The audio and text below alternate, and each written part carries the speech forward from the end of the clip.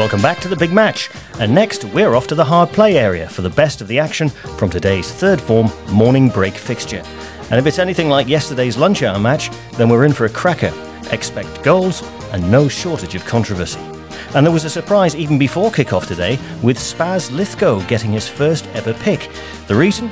Well, it's his ball, and it's an Adidas Jabulani, a big improvement on Ziti Peterson's Kesa that was confiscated yesterday. Both teams are in scuffed shoes and trousers with holes in the knees, and your commentator is John Motson.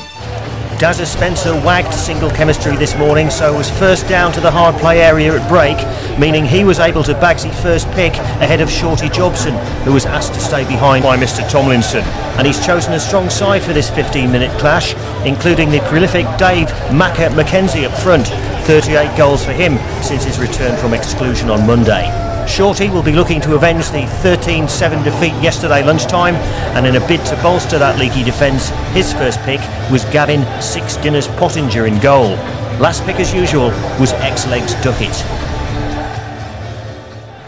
This is Spaz Lithgow. First touch of the ball, his ball of course, and he tries a shot from distance, but oh dear, well that's well wide of the mark. In fact, it's going to hit the sixth form Tabbers over behind the bike sheds, I fancy. But of course there is that unspoken agreement that the players will always tip off the Tabbers if they see Mr Hargreaves coming. So the ball is grudgingly kicked back, and we're underway again.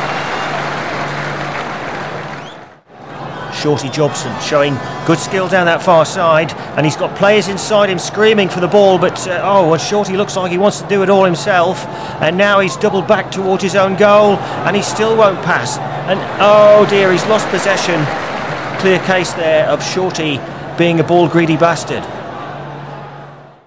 Nice touch by Dazza Spencer, cuts inside dangerously, and down he goes, and that's a penalty. Yes, a penalty has been voted for.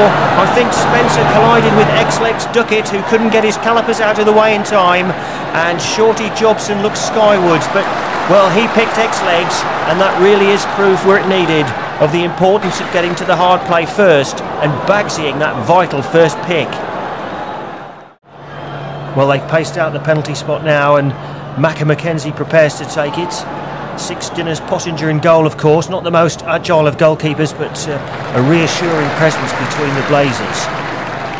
Zit Peterson just reminding Macca of the knee blasties, knee reboundaries rule, as if Macca will need reminding after his 6 disallowed penalties yesterday. And now they're ready, and Macca steps up, and he sends Six Dinners the wrong way, and that is his 39th goal since he returned from a 2-week suspension for vandalising the toilet block. But no, they're claiming the ball went over the post. They're pointing at the Blazers, and I have to say, it did look to me as if the ball may well have grazed his sleeve on its way through, and there's certainly a big argument going down there, and it looks like it could be a Barney. It could be a Barney. Well, nobody wants to see this, especially with time running out before the bell goes. Last chance now for Shorty Jobson's team, you feel. Can they grab that 15th goal and ensure that the honours are shared today? Shorty, and this is ex-Legs. What's he doing there? And this is a great chance for Spaz Lithgow. Spaz must score! And he's put it high over the fence and onto the main road, where it's narrowly avoided causing a major traffic accident.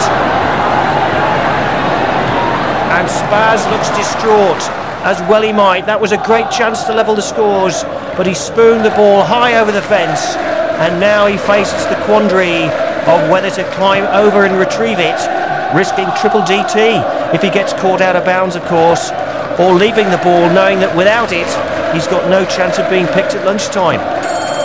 And there it is, the bell has gone, and it's ended here at the hard play with another win for Dazza Spencer, who is sprinting now to get back to the classroom in time for double jogger. Well, a great match there, I'm sure you'll agree. Time for a short break now, but we'll be back with extended highlights of the after-school pagger between 5th form hardmen Slasher Piggott and Mark Nasty Dolmio. Don't go away.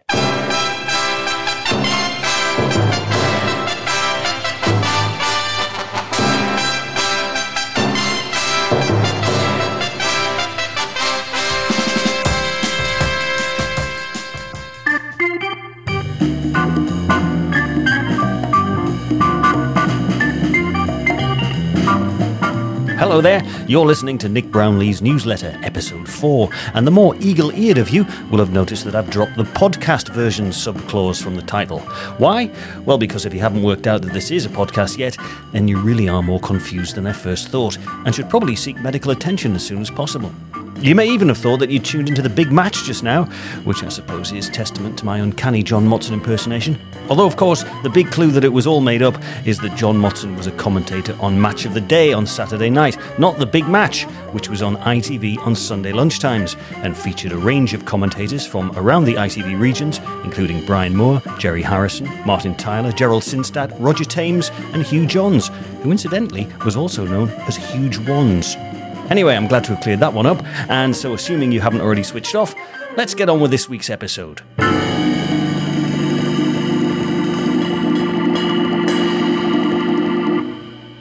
And as ever, we'll kick off with some of your correspondence, starting this week with Marvin Littlejohn of Chesterfield, who's been watching the COP26 conference in Glasgow, and he says, that Greta Thunberg's a barrel of laughs, isn't she?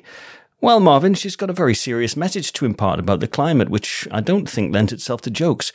That said, of course, she did let her hair down for that impromptu Rick Astley tribute the other day, and you have to admit that was pretty funny. In fact, let's have a quick listen to it now.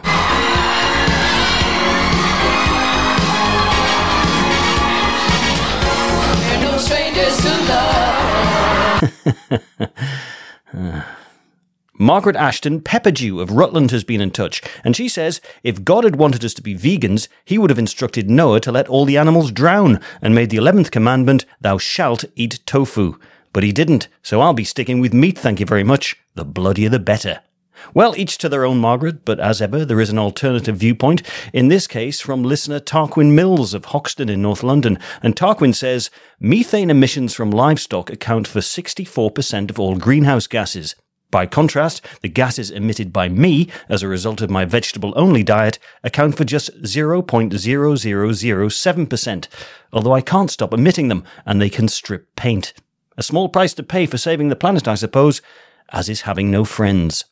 Well, we all have to do our bit, Tarquin, so thanks for doing yours. A listener calling themselves Beelzebub has contacted the show, and he, or she, or indeed it, is incensed by, of all things, zebra crossings. BL writes, calling them zebra crossings is cultural appropriation of the very worst sort and glorifies the actions of white colonialists who went round Africa shooting zebras and putting their skins on the walls of their mansions. They should be cancelled immediately. And BL adds, next Thursday I shall be gluing myself to the pavement as part of a coordinated action to highlight the fact that crossing the road is racist. Well, I have to say, BL, I'd never thought about that. And I doubt whether anyone else has either. You don't mention in your letter how you stand on the issue of chickens crossing the road, mind you, but maybe that's just me being facetious. Finally for now, George Gimball of Stow-on-the-Wold is a regular listener to the podcast. Hello, George. And he writes to say, as a registered blind person, my radio provides me with a lifeline to the outside world. But following a blazing row with my wife, who was trying to watch the telly while I was listening to the World Service, she hid it. And now she's gone to visit her sister in Margate for a fortnight. Any suggestions where it might be? Well, if any listeners have suggestions as to where George's wife has hidden his radio, you can get in touch at the usual address, which you can find in the show notes. But that's it for your correspondence for now. More later. First, this. Podcast episode 4. My ongoing musical journey. Apparently, tickets to see Adele next year are being flogged on resale sites for upwards of £7,500. Seems a bit steep to me, but somebody will buy them because Adele is the hot ticket in town right now. And it's yet another reminder of the thin line between success and failure in the music world. Because for every Adele playing in front of 100,000 people at Hyde Park in London, there's a head on a stick playing in front of 6 people at Elsick Park in Newcastle.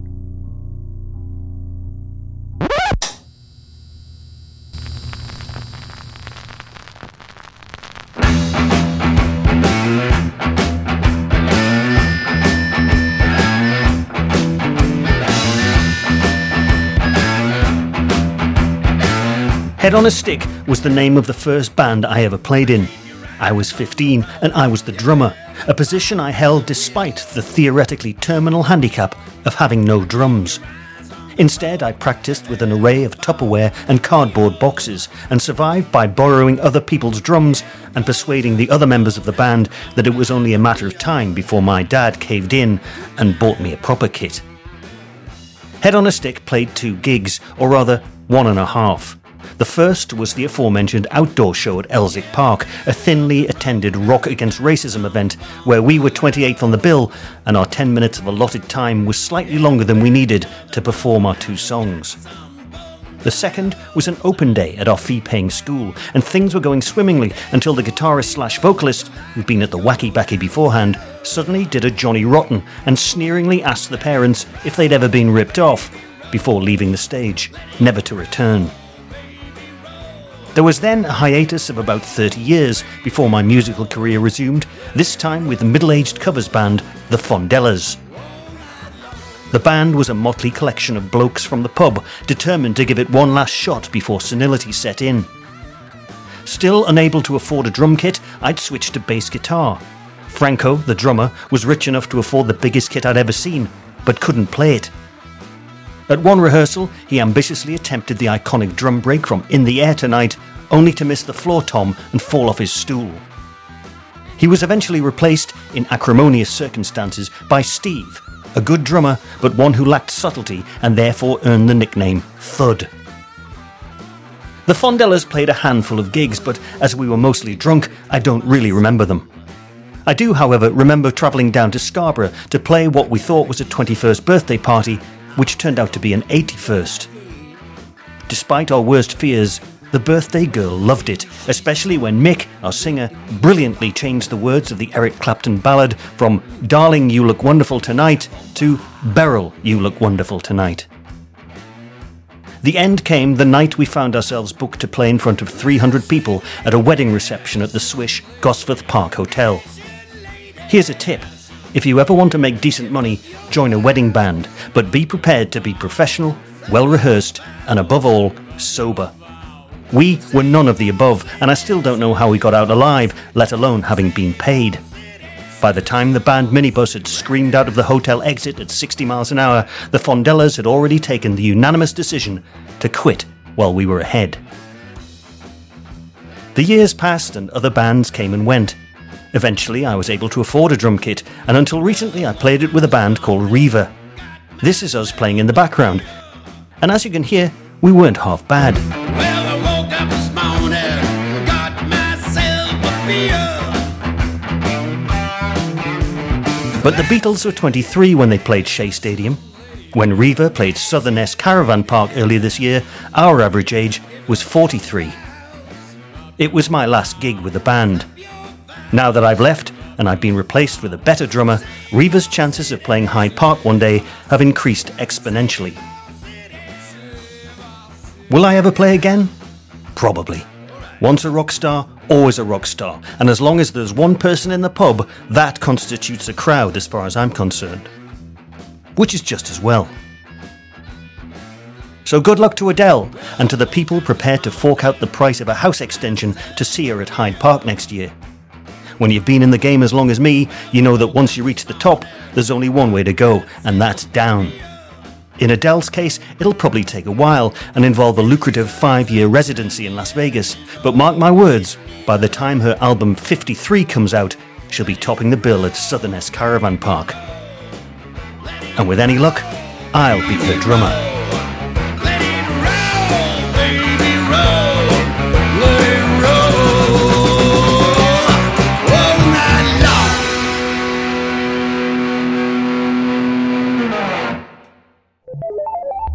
Take that, you bastard. Son of a bitch. I'll kill you. You and whose army? Matthew. Brian. Stop fighting immediately. What on earth is going on? Explain yourselves.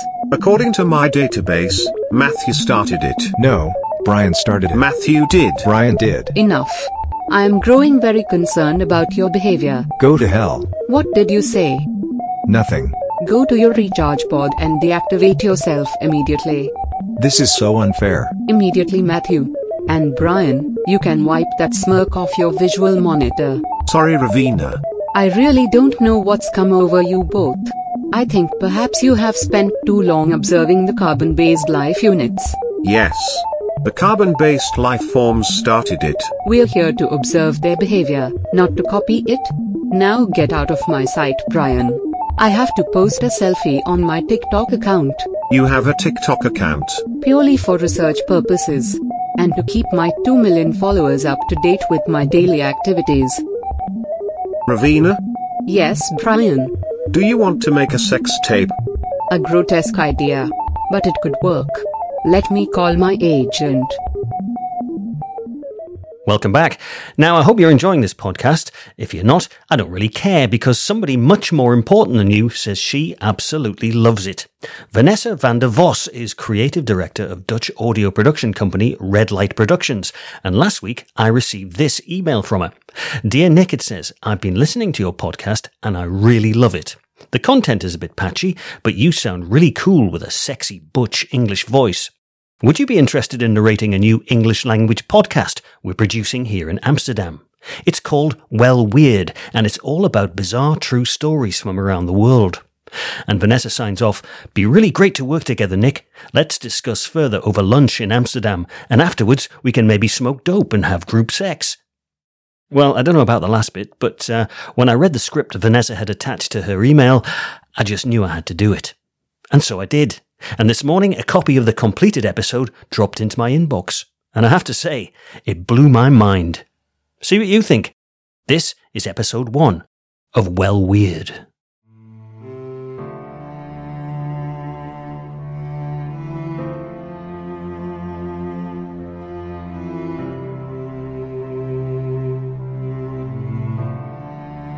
On the morning of June the 23rd, 2008, a woman named Rosemary Blackburn was walking across moorland near her home in Scotland when she saw something looming out of the mist up ahead.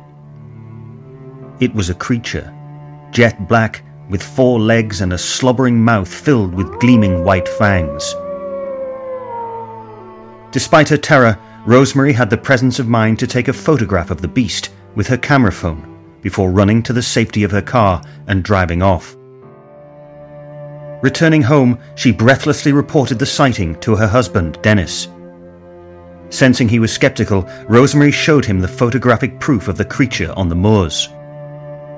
"But that's Campbell, you daft bitch," Dennis said in disbelief. To her horror, Rosemary realised her husband was right. The beast was indeed their 14-year-old pet Labrador, Campbell, who'd she taken out for a walk barely 2 hours earlier. Rosemary immediately drove back to the moors to search for their dog. Sure enough, Campbell was sitting by the side of the road, looking bemused.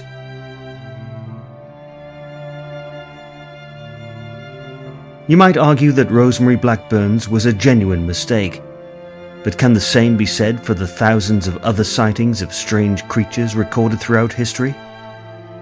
Even if just one of them was proved to be correct, what does that tell us about our own grasp of the natural or unnatural world, and our place in it?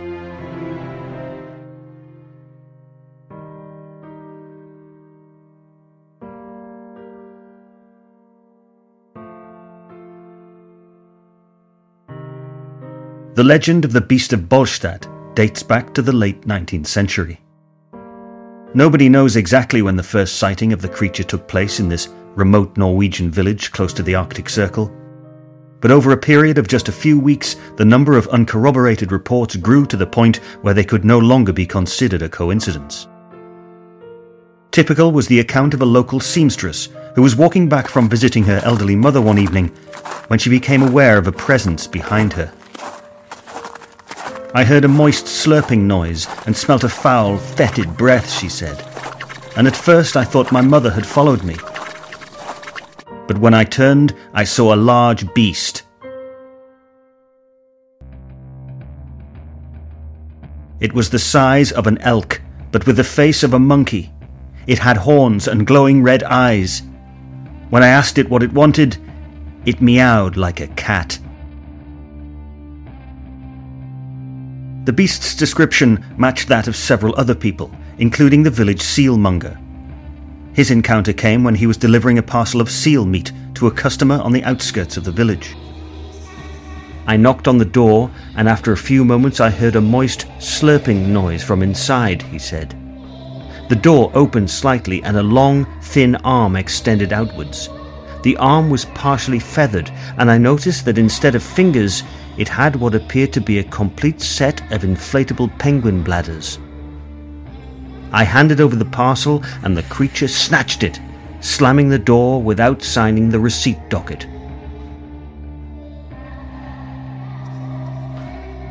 Investigators from Oslo soon arrived, determined to get to the bottom of the mystery. And although they found no evidence of the creature, their suspicions were aroused when, under questioning, the seamstress, the sealmonger, and 14 other villagers who'd claimed to have seen it could not stop giggling. Eventually, they confessed it had all been a big joke. According to the seamstress, they dreamt up the beast because, in her words, there's fuck all else to do in Bolstad.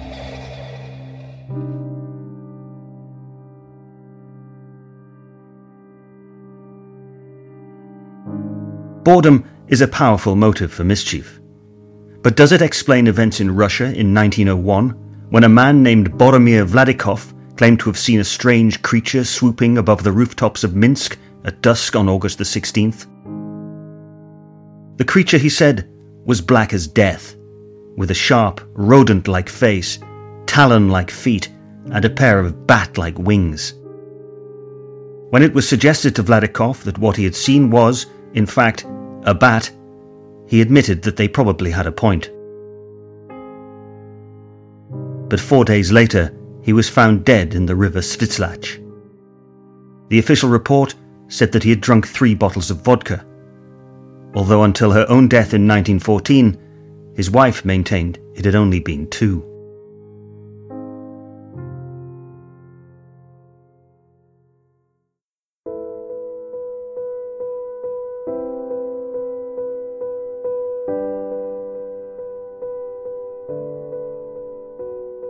The hound spider of Hong Kong, the lizard man of the Limpopo, the Danubian devil mouse, Korakakian the half-man, half-crocodile of Caracas, the flying testicle of Fuengirola.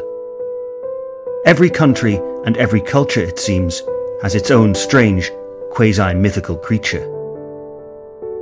Are they merely figments of common folklore? Or are they fact, burned into the collective synapses of those too terrified to question their own rational conscience?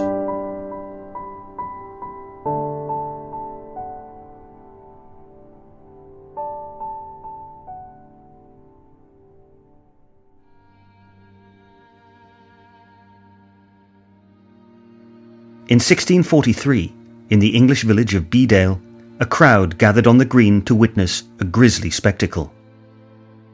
A local woman named Betsy Whitbread had been accused of witchcraft, and for women accused of being witches, there was only one form of trial. At 9:30 on the morning of September the 6th, Betsy was transported from her prison cell and placed on a ducking stool. As the crowd jeered, she was repeatedly ducked into the river. If she drowned without confession, she was innocent. If she survived, she would be burned at the stake. Nobody had yet worked out what would happen if she survived that ordeal, but there was little or no precedent for such an occurrence. Instead, what happened next silenced the baying mob. As Betsy was about to be ducked into the freezing water for the 9th time, a shout went up. Fingers pointed, and there, at the tree line several hundred yards away, was a creature. The creature was human in form, but stood 8 feet tall. Its skin was glowing red, it emitted a choking, sulphurous smoke, and, most terrifying of all, it had a barbed tail and horns protruding from its forehead. According to contemporary accounts, the creature stared at the crowd for several moments, shaking its head and wagging its finger in admonishment. Then, as suddenly as it had appeared, it vanished again. At that moment, a horseman came galloping onto the green. He was a messenger from the Duke of York, and in his hand he bore a sealed parchment. It was a signed pardon for Betsy Whitbread. It seemed she was not a witch after all. Her accuser, a local man, had confessed that he had made it all up over a dispute about an unpaid laundry bill. Immediately a cry went up to free Betsy, but it was too late. Distracted by the commotion, the ducking stool operative had forgotten to raise her from the river. Betsy was dead, drowned, but exonerated.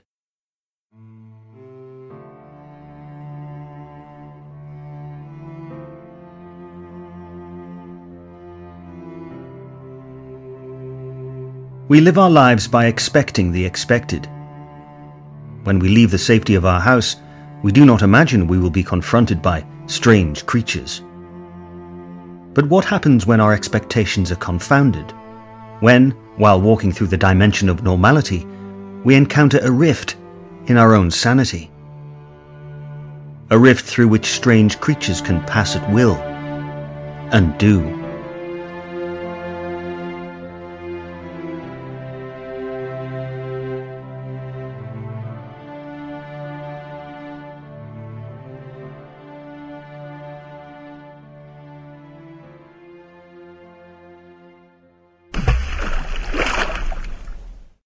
Whoa, that was truly spine-chilling. And Vanessa van der Vos says in her email, "Thanks for your superb narration, Nick. I hope you share our enthusiasm for this project and our hopes that one day Well Weird will be picked up by a major TV network. I also hope that until that day, you'll understand why we can't pay you." Not a problem, Vanessa. Sometimes you've just got to have faith in the creative process. And great art has never been about the money, has it? Mozart, genius composer, buried in a pauper's grave.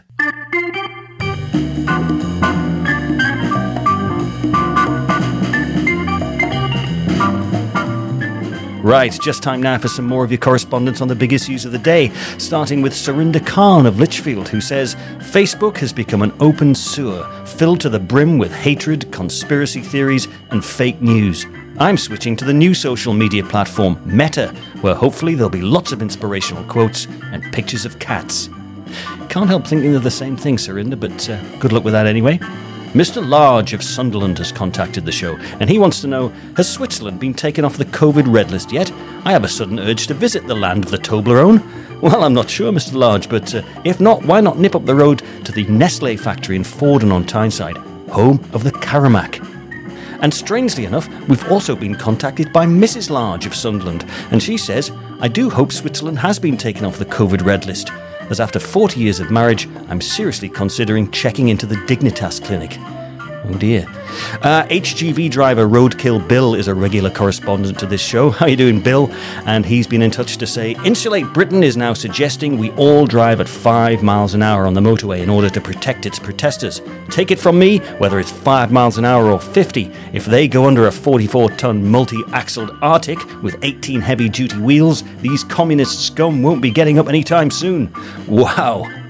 And finally, as we approach Remembrance Sunday, first-year media studies student Johnny Yule of Leeds writes to say, my great-great-grandfather earned a posthumous Victoria Cross after single-handedly storming a German machine gun nest during the First World War and saving his platoon from certain death.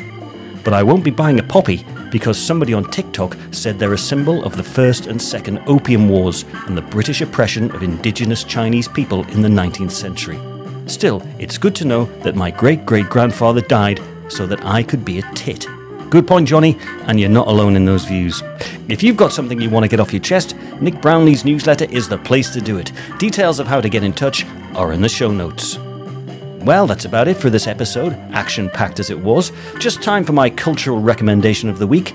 And if you like Scandi dramas, but find them a bit heavy-going sometimes, why not give The Inner Circle a whirl? It's the story of an ambitious Swedish politician whose rise to the top unravels in spectacular style over the course of just 5 days, thanks to his backstabbing rivals, his dysfunctional family, and his own dodgy past. Fortunately, it's all done with a light touch and reminded me of the original House of Cards series back in the 90s, which I still think was much better than the American remake, starring that actor whose name we can no longer mention. The Inner Circle is available to watch in its entirety on all 4, so don't miss it. Tack very much. And with that, it really is time to go. Nick Brownlee's newsletter is a Paperfoot production. My thanks to Reva for providing the music, and Vanessa van der Vos for hopefully changing my life. And thanks as ever to you for tuning in. See you next time.